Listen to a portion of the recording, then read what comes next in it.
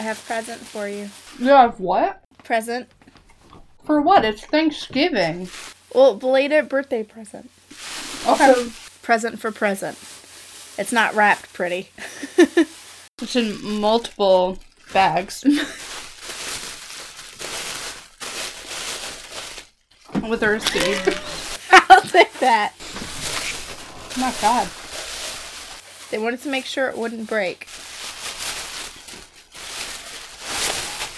Hey, I just took a DNA test. Turns out I'm 100% that witch. Heck yeah. Thank you. Welcome. I didn't get you a present. Rude.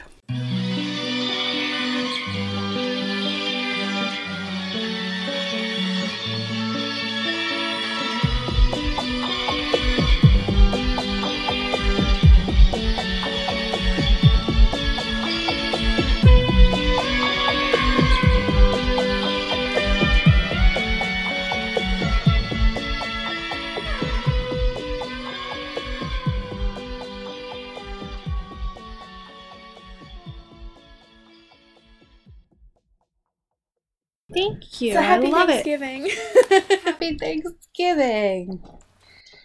Which typically is not a gift-giving holiday. However, Rachel is Rachel. Rachel's Rachel. It's a mug, BT dubs, that says, I just took a DNA test. Turns out I'm 100% that witch. Here, let me take a picture. I was gonna say, not a selfie camera. That was a great face. Oh, great. Okay. Hey, I'm Rachel. And I'm Grace. Welcome to the podcast. Myths and Misfortunes. We are a true crime and paranormal podcast. And each week we pick somewhere in the world and base our stories on that place. Or sometimes not, because finding stuff is hard. You know, we say this every week. Get with it. Yeah, it's interesting. So, today we are giving you all a special Thanksgiving episode. Yay! And our sources for the history are history.com, historyextra.com, Wikipedia, and businessinsider.com. Yeah. So, Thanksgiving. Woo! Thanksgiving, the American holiday, Thanksgiving, is celebrated on the fourth Thursday of November. It was originally a harvest festival, but later turned into a religious thanking of God. Now we just eat food and complain about our families and gossip. And actually, in our research, there's a whole lot more to Thanksgiving than what we were originally taught in school. For example, we were taught that the first Thanksgiving occurred at Plymouth Rock between the Pilgrims and the friendly local Native Americans. Grace and I vary slightly on this. I remember my early elementary teacher telling me that the Native Americans were the Wampanoag tribe. Grace does not. I kind of attribute this to the fact that we went to different schools until the 5th grade. We can also attribute this to the fact that I don't remember shit. That too. I actually read in several articles that the original Thanksgiving between settlers and the Native Americans took place almost a century beforehand between Spanish settlers and the local Timucua tribe in St. Augustine, Florida. So, back to what we were taught in school. After the 3-day feast took place, the American colonists began asserting control over most aspects of the Wampanoag life. This included taking more and more land away from them, which caused the Wampanoag people to retaliate. And that's not even including all the diseases the settlers brought with them, which reduced the population by as much as 90%. The colonists called this Indian fever, when in fact they were the ones that brought it over. There's actually a protest group that's led by Frank Wamsutta James. If I said that incorrectly, I apologize. that accused the U.S. and European settlers of fabricating the Thanksgiving story and whitewashing the genocide and injustice against Native Americans. The protest group has led a national day of mourning protest on Thanksgiving at Plymouth Rock since 1970 in the name of social equality and in honor of political prisoners. While these protests are still happening, most Americans tend to focus on family gatherings, cooking and eating Thanksgiving meals, the Macy's Thanksgiving Day Parade, and football. Me personally, Thanksgiving is more of a time to spend with friends and family. I could care less about football and whatnot. Yeah. Except this year you won't be with your family. I'll be with you. Yeah. While originally the Pilgrims ate lobster, deer, seal, and swans, the common meat of choice nowadays are ham and turkey. We are no longer adventurous eaters. To be fair, I don't want to eat swan. Me either. Swan, seal, or deer. I've actually eaten deer meat. It's not that bad. It's pretty good. I have, and I didn't like it. I liked it. It was too gamey. It depends on what part. Valid. Yeah. Okay, valid point, yeah. But just... Moving on, my favorite part of Thanksgiving is after you've eaten and you get to take a nap. What's your favorite Thanksgiving dish? Oh, hands down, my mom's hash brown casserole. She actually learned it from her first husband's mother. And it's been a staple for all of our family holiday meals since she and him were together. Obviously now she's with my dad, but it's still the best. Everyone agrees. One of my cousins asks every time she's home, she asks for a personal hash brown casserole. That's cool. I'm gonna have your mom make me one of those. That sounds good. I'll make some for Thanksgiving. Okay. And bring it.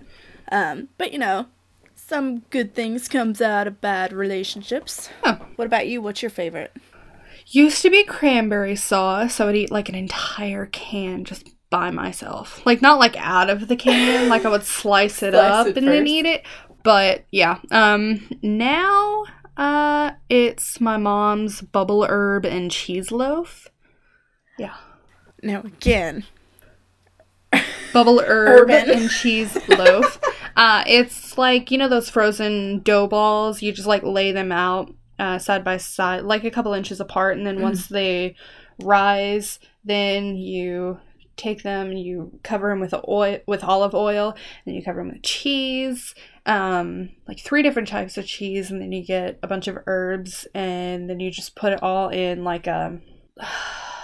Dutch oven. What's it called? What's that thing called? Oh, yeah, that's a Dutch oven. Yeah, okay. And so you can put it in that, or you can put it in a larger pan, and then you just cook it like that, and it becomes this giant, pull-apart cheese loaf thing. It's so good. That sounds amazing. Okay, yeah. Yeah, that sounds amazing. Now, let's go into my story, which is murder. Well, since we were just talking about food, I really hope it involves food fighting. No. No. Rude! Nope, not at all. So, my story is actually the Byron David Smith killings. I know absolutely nothing about this. Well, so my sources for this are Wikipedia, Murderpedia, and thedailybeast.com. Daily Beast? Beast. Okay. Beast. Is it because he's a beast? No. Yeah. Okay. Oh. So, November 22nd, 2012, Thanksgiving Day, Haley Kiefer, 18, and her cousin Nicholas Brady, 17, not seeing a car in the driveway or any lights on to signify anyone was there, broke into the house of Byron David Smith. Unfortunately for them, somebody was home, the homeowner himself. He was laying in wait for the two in the basement.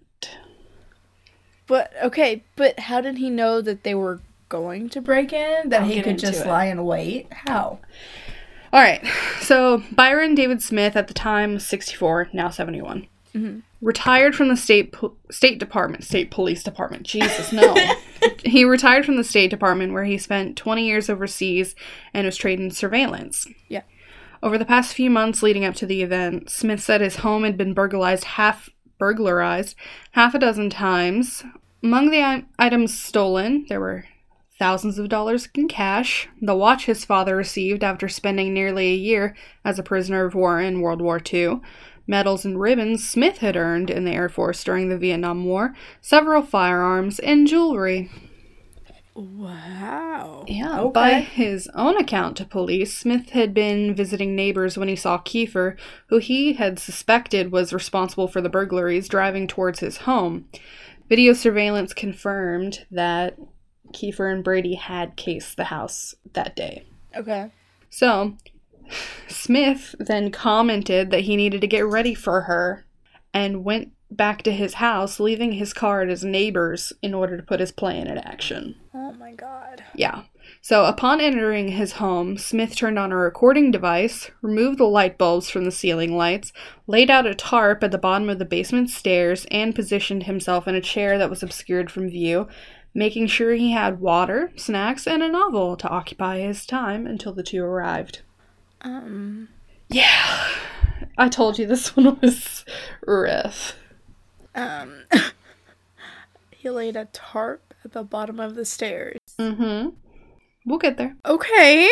Okay, so once he heard the window upstairs break and Brady climb in, which was captured on audio, Smith then waited in silence for 12 minutes, during which he had time to call the police, but didn't, until Brady began to descend into the basement. Smith then shot Brady twice on the stairs, and once in the head after he fell to the bottom of the stairs, saying, "You're dead." Oh my god. Smith then wrapped the body in the tarp and dragged him into his workshop in another room to prevent him from bleeding on the carpet. Yeah. He went upstairs, and 10 to 15 minutes later, he ran back down to the basement, reloaded his weapon, and took up his previous position in the obscured chair. Minutes later, Kiefer entered the home and could be heard calling her cousin's name. As she made her way down the stairs, Smith shot twice. Wounded, she fell down the stairs. You can hear an audible click on the recording. Yeah. That's his gun jamming. Oh. "Oh, sorry about that," Smith said. Kiefer can be heard on the recording screaming, "I'm sorry," and "Oh God." Smith shot her again multiple times in the torso and once next to her left eye while saying, "You're dying," and then calling her a bitch. Oh my god, so serious anger management issues. It's rough, dude. That's why I was saying I found it originally. I was like, okay, I'll do this one, and then I started reading more and more about it, and I was like, oh, and then I was like, oh, and I was like, oh no. He then dragged her into the other room, tossing her body on top of her cousin's, shooting her one final time under the chin, killing her. Which is when he called her a bitch again. Jesus Christ. Yeah. All of this is on audio recording. So, audio and video of the events were recorded by Smith's security system, and they captured a total of 9 shots fired using 2 different guns. The deaths were not immediately reported to police. Smith left their bodies in his basement workroom for over 24 hours before eventually calling one of his neighbors, asking for help finding a lawyer. So the neighbor called police. I mean, what lawyer is going to be like, oh yeah, you're not going to jail? His lawyer, actually. But we'll get into it. Oh my god. So, Smith's statements to the police describe delivering killing shots to the heads of both victims after he'd shot them on the stairs and they had fallen, wounded, to the basement floor. In his statement, Smith said that Kiefer let out a short laugh after she fell down the stairs, saying, "If you're trying to shoot somebody and they laugh at you, you go again." Wouldn't that have been picked up by the audio recorder? The audio tape didn't record her laughing at all. Yeah. She was saying oh God, and crying. In police interviews, Smith admitted to firing more shots than he needed to, and that he fired a good, clean finishing shot into Kiefer's head. So, Legal analysts have stated that the initial shootings most likely would have been justified under Minnesota's law, Yeah. which allows a person to take a life to avert death or great bodily harm or to prevent a felony in his or her home. And juries are instructed to consider the circumstances and whether it was a decision a reasonable person would have made in light of the danger perceived. No, because these kids were not armed. He technically didn't know that. I go into it. I know. This makes me angry. Like, I understand shooting an intruder, but unless you know for a fact that they're armed, Look, you do a shot to get them down first. or you say, I've got a gun. Or you spend that time after they've broken in to call the police. That too.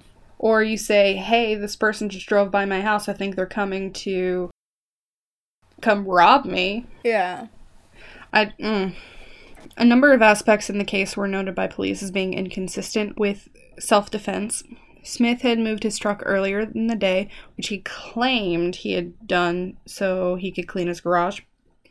Prosecutors argued at his trial that it was an attempt to make the house look abandoned in order to lure the burglars into his home. Yeah, that's how it sounds. Yes.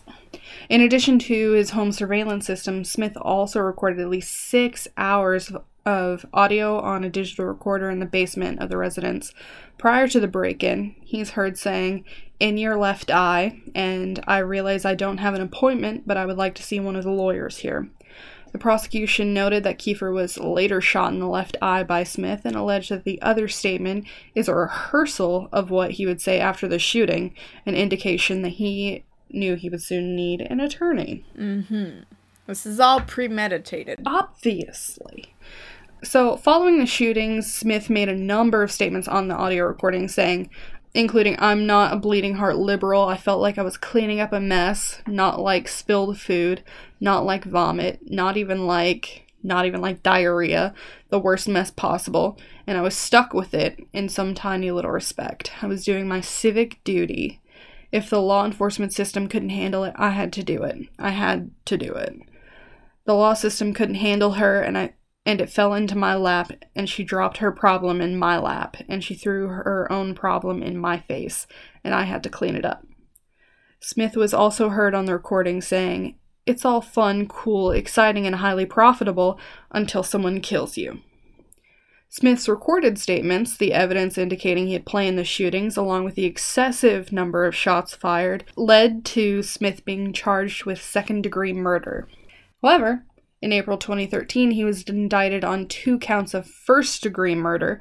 Bail was later set at $50,000, which Smith posted. I know, nothing is satisfying about this. During the trial, Smith's lawyer argued that Smith was increasingly scared as burglaries increased at his home. He was frozen in fear once he saw shadows outside and heard someone break glass in his bedroom window. He added that Smith grew more and more afraid to live in his own home since some of his guns had been stolen, I guess. So much so that he'd begun carrying a gun with him inside his own home. Sure. Yeah. In a recorded interview with the police, Smith described how he assumed the intruders were thieves who'd been targeting him. He said it was shoot or be shot. Did they find guns on the people? Exactly. No. And he was just reading and heard a window break, and he just reacted. And when he heard more footsteps, he thought they were ganging up on him. Prosecutor Pete Orput questioned why Smith didn't call police, why he didn't shout a warning before shooting. Also, he was with them for 24 hours. Before calling, yeah. And he said he didn't want to bother police on Thanksgiving. So. Okay. Yeah. Sure. Just kill 2 people and then be considerate of the police. Sure. The family members were able to give victim impact statements before the judge imposed the verdict in the court case. Kiefer's aunt said that the 2 cousins loved family gatherings, and now there are 2 empty seats at every one of them. Brady's grandmother told the judge Smith was robbed of things. Nick and Haley were robbed of their lives. On April 29th, 2014, Byron David Smith was found guilty on 2 counts of first-degree murder with premeditation and on 2 counts of second-degree murder after only 3 hours of jury deliberations. He was immediately sentenced to life in prison without the possibility of parole. The audio recordings were named by the jurors as the biggest influence on their decision. That was the most damning piece of evidence in my mind. Wes Hatlestad. That's a fun name. Hatlestad, one of the 12 jurors, said following the trial that audio recording of the actual killings and the audio recording of Mr. Smith's interview immediately after his arrest pretty much convinced me that we were dealing with a deranged individual. 2 jurors who spoke about the verdict said that they could clearly see he methodically planned for a violent confrontation rather than a homeowner surprised by intruders. Another juror, Thomas Strandberg, said it appeared to be that it was his kill zone, where he wanted them to come in and enter so he could have ample opportunity to kill them. About Smith waiting over 24 hours to contact police, Strandberg said, "We agreed that might have been part of the plan to see if there were more people coming, possibly, or to possibly clean something up or get rid of something." When asked to speak before his sentencing, Smith said, "Thank you for the opportunity, Your Honor. I decline." Yeah. Okay. I think it said he was trying to appeal as well. Yeah. But, yeah. Orpett asked for the prosecutor. He asked for the judge to impose consecutive life sentences as a symbolic gesture, but the judge declined. So, defense attorney Steve Meshbesher said that Smith was very distraught and emotionally upset at the outcome of the trial. Meshbesher also told reporters after the trial that he wasn't allowed to show jurors all of the evidence he felt was necessary. He wanted to tell jurors about Kiefer and Brady's previous run-ins with the law, including Brady's connection to prior burglaries. Judge Anderson ruled that Smith didn't know who he was shooting that day, so their histories or reputations weren't relevant. Not in the least. Yeah. Like, if he had known them, like if he had gone somewhere to find them and then tried to kill them, maybe, but not in this situation. No. Some of his friends and neighbors were upset and shocked by the verdict, saying that he was a good person and was afraid for his life. But in the audio recordings, he proved that he was the exact opposite. Oh, yeah. Morrison County Sheriff Michael Wetzel implied that some people watching the case had turned it into something it wasn't. This isn't a case about whether you have the right to protect yourself in your home. You clearly do, that's a given, Wetzel said. Rather, this was a case about where the limits are before and after a threat to you or your home occurs. In this case, a jury decided there are limits, and they've decided where they are.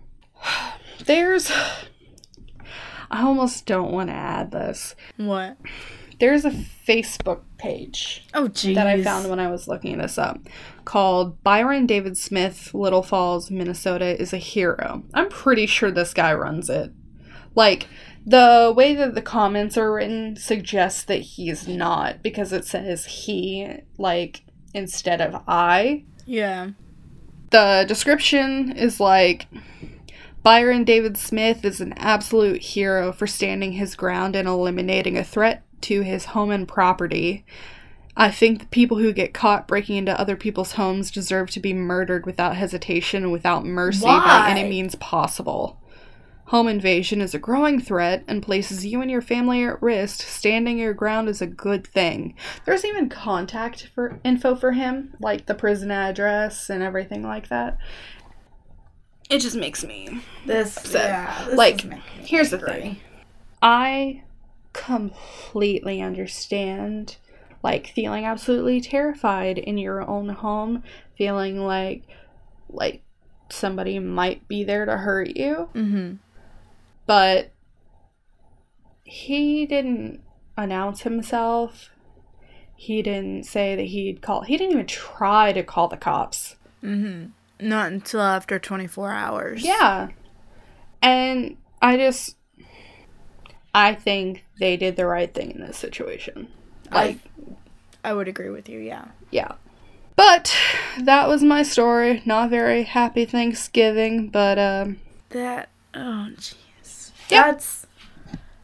That's a very controversial issue. Some people would 100% agree. He did the right thing, blah, blah, blah, blah, blah. Okay, but like, even, so that first initial shot for each one of them, maybe. Yes. If he hadn't planned all of that beforehand. I agree. If he hadn't planned all of that beforehand, then, you know. I agree, yeah.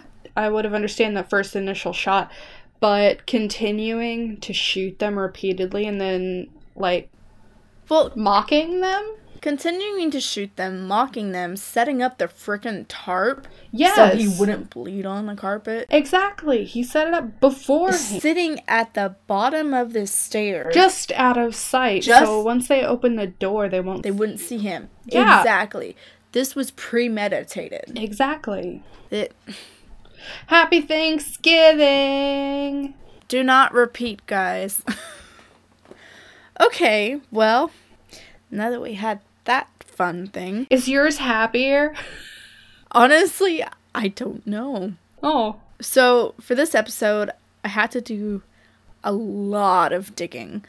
Like, there are not a lot of paranormal-related Thanksgiving stories at all. I tried searching for alien abduction stories, and I couldn't find anything. I did find that there's a movie from 1998, kind of documentary style, about an alien abduction that occurred on Thanksgiving. But it was so short. I might actually have to do like an article for the mailing list or something. Okay. But yeah, I tried looking for alien abductions. I tried looking for ghost stories. There's nothing. But I did stumble upon something called Gobble Squatch. Gobble Squatch. Gobble Squatch. Is this a fucked up creepypasta? No. No, it's not. Okay. Gobble Squatch is supposedly a giant turkey. There's not a whole lot description-wise, but I think we can all picture just a giant-ass turkey walking around, gobble gobble, doing the head thing. Oh, God. I think this is perfect, because after my story, we need something that's a little silly. So, I stumbled upon this by just doing a Google search, Thanksgiving cryptids. Okay, yeah. Yeah. And the very first website introduced me to Gobble Squatch. Gobble Squatch. That's great. So my sources. Visit Cryptoville.com, UrbanLegendsOnline.com, Wikipedia, a podcast counting cryptids, and a song literally titled The Gobble Squatch Song by Paul Hernandez. All right. His username on Audio Boom is Paul Voices. I'm going to play this for you later. Okay. But I'm not going to play the song for all of you, but I need you to hear it. It is so fantastic. Oh, can't wait. I was smiling, giggling the entire time. I mean, it sounds like a song right out of like a Western movie. Oh dear. You know, when they're riding their horses out into the sunset. So, the first two websites, which are very similar in every way, by the way, cite a paper written by a retired Professor Wesley Wimscott. That sounds like a fake name. I tried to find the paper. I couldn't find it. Couldn't find it anywhere. Google Scholar turned up nothing. So, if anyone is listening and can find this paper, if it's real, please. Wesley Westcott? Professor Wesley Wimscott. Wimscott. Please, email the link if you can find the paper. So, Professor Wesley Wimscott wrote the paper and titled it Gobble Squatch, Giant Drumsticks or Dumbsticks. Dumbsticks. It was like dumb thick. No, ignore me. I was gonna say, well, it's a turkey, so it is dumb thick. Anyway, it was supposedly submitted to the International Symposium on Paranormal History, Sightings, Stories, and Wonders. His paper was supposed to focus on the history from Native American tribes and what is now known as Virginia. In the foreword of his paper, Professor Wimscott writes that it's the logical place to commence, since one of the nation's endemics to the region was called the Catawba, which means feathers as long as a tree in that language. Okay. I also did not pronounce that right. It's Catawba. Catawba. I could not find proof that that was what Catawba means, but I did discover that the Catawba people were not from Virginia. Oh. They're from North and South Carolina, where the Catawba River passes through. They even extended down into Tennessee and Oklahoma. Oh, okay. But they're not in Virginia. So, okay. Which is where his research paper takes place. I'm just gonna say this guy does not exist. Well, he might not necessarily know his geography very well. Just call him out. The professor did have a few other reasons that could possibly point to the existence of the Gobblesquatch. During pre-colonial times, the Cherokee people would supposedly wear ceremonial costumes which imitated the wattles that turkeys have. This was... I'm sorry. This was done using gourds that were dyed brown, tied together with long strings of deer sinew, and worn around the neck. Yes, that. Yes. Another tribe he mentions are the Powhatans, and he brings up the legends of the Cayuke, otherwise known as the giant dropping of death. Cheerful. Very. This, according to the paper, is an ancient tribal story about the tribe's first chief, who had set out for the mountains to fast for 15 days and nights in order to hear the gods' suggestions for ending a drought. However, on his way back to the tribe, as he was excitedly passing under the branches of a huge-ass tree, he was killed by a falling liquid bomb. What?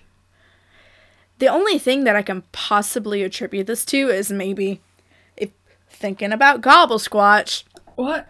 If this was maybe a giant egg falling out of a random nest in the tree. And it killed him.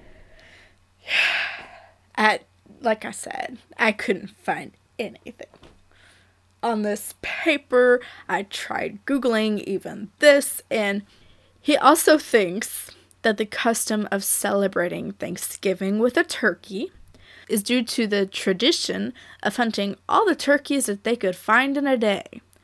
And this was done in order to serve as a defense against the development of any more Gobblesquatches. From our research, this is not a thing.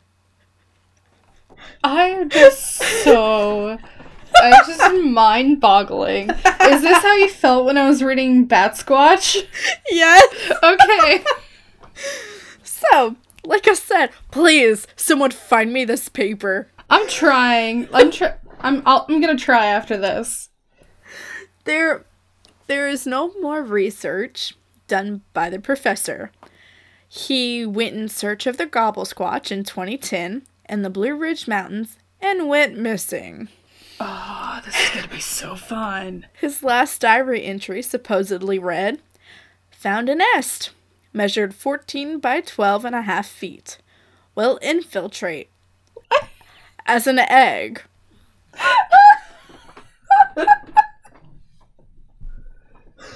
Why?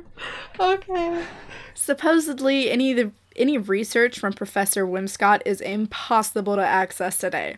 His paper was allegedly classified as ultra secret by the symposium that it was submitted to in 2009.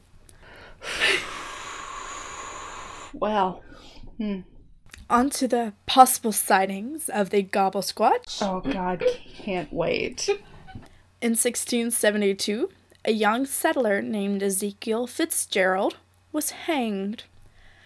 This is not going the direction I thought it would. He was hanged for his hearsay because he saw a creature of wingspan greater than the throne of the Almighty. The throne. Supposedly, in 1750, Thomas Jefferson was sent home for school because he kept using the word gobbledygook. This was later pointed out to be a local Virginian word referring to people who doubted the existence of a giant turkey in the Blue Ridge Mountains. Oh my God. Also, no. Like, he did use that word, but that's not what it means. In 1861, a group of lumber workers abandoned plans to clear-cut Mount Mitchell. The foreman of the Virginia Labor Company reported that his men had heard a frightening falsetto rumbling and constant thunder as of a giant beating wings. He also cited that there were what he called unclearable mounds, of what I can only assume is turkey poop under what he deemed were the most desirable trees. This one.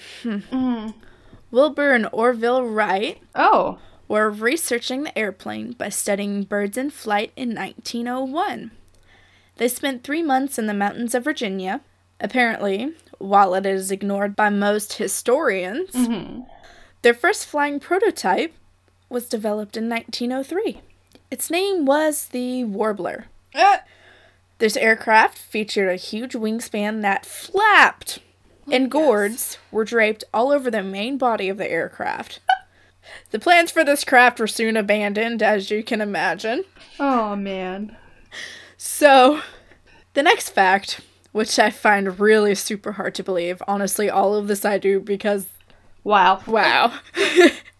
Apparently, a European history named Dillard Dinsmore published a theory stating that a nomadic Cherokee man named Mustafa Pashi founded and named the Turkish nation. What? Okay. Yeah. So, there is one other thing. In May of 1967, a hippie from a hippie commune in Virginia said that the whole commune was swearing off marijuana use. His exact words, "We toke up on green tea now." That stuff was making us see huge turkeys that pecked holes in our VW camper and swallowed our sleeping bags whole. Oh my God. Like I told you in episode 4, when you were talking about Bat Squatch, some cryptids I can get behind. Others I cannot. This is one of them. I feel like Bat Squatch is valid. Okay, but... Gobble Squatch. What if Gobble Squatch is just a thunderbird, but it's super fat? In Virginia? It traveled there? It migrated to Virginia. It migrated, got too fat, couldn't fly away. You know what? We'll keep that in the back of our minds. Uh-huh. Okay. So, I found a Twitter account for Gobble Squatch. Oh, God. Where there are posts from November 10th, 2011 until November 21st, 2011. All of the posts cite a website, gobblesquatch.com, which, by the way, has since been bought by Counting Cryptids. Oh, really? The podcast. That's so funny. That was, like, super smart. That was really smart. Good job, Jacob Whoever and Connor. created that? Yeah, super smart. We Right. should create a cryptid and then make a website and then sell it. Good idea. That's a good idea. Yeah, good idea. Okay, but actually, we do need to listen and Counting Cryptids. Okay. Because their banter is just so great. Okay. It's fantastic. And I haven't found too many podcasts by guys where I truly enjoy their podcast because it almost inevitably turns into bro talk. And they did not. Anyway, I found that song. I found the podcast where he says, literally, Jacob and Connor say everything that I'm saying right. Yeah. Okay. There's no proof. I can't find anything that verifies with these two main websites I found about Gobblesquatch. I think this may have been someone's attempt to create a cryptid. But it is kind of cute. I do have to admit that. Kind of like the Great Pumpkin Charlie Brown. Except it's a terrifying turkey. Except it's a terrifying 14-foot tall turkey. Yeah. Yeah. So, that is Gobblesquatch. Wow. Beautiful. That was, yeah. So, I'm truly inspired. I'm gonna try to find the dumbest shit I could think of for the next episode. Oh, God. No, wait, the next episode you're doing it. Never mind. Yeah, exactly. Well, the one after that.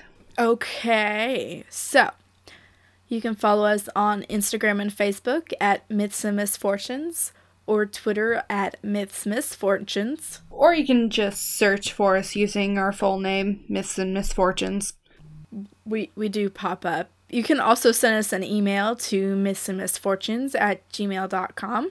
Our music was composed by McKean Fulbright, and our art was created by Heather Murray Atkins. Their websites can be found in the description below. Please rate, review, subscribe, or even listen at this point. I mean... Please listen to us. Listen.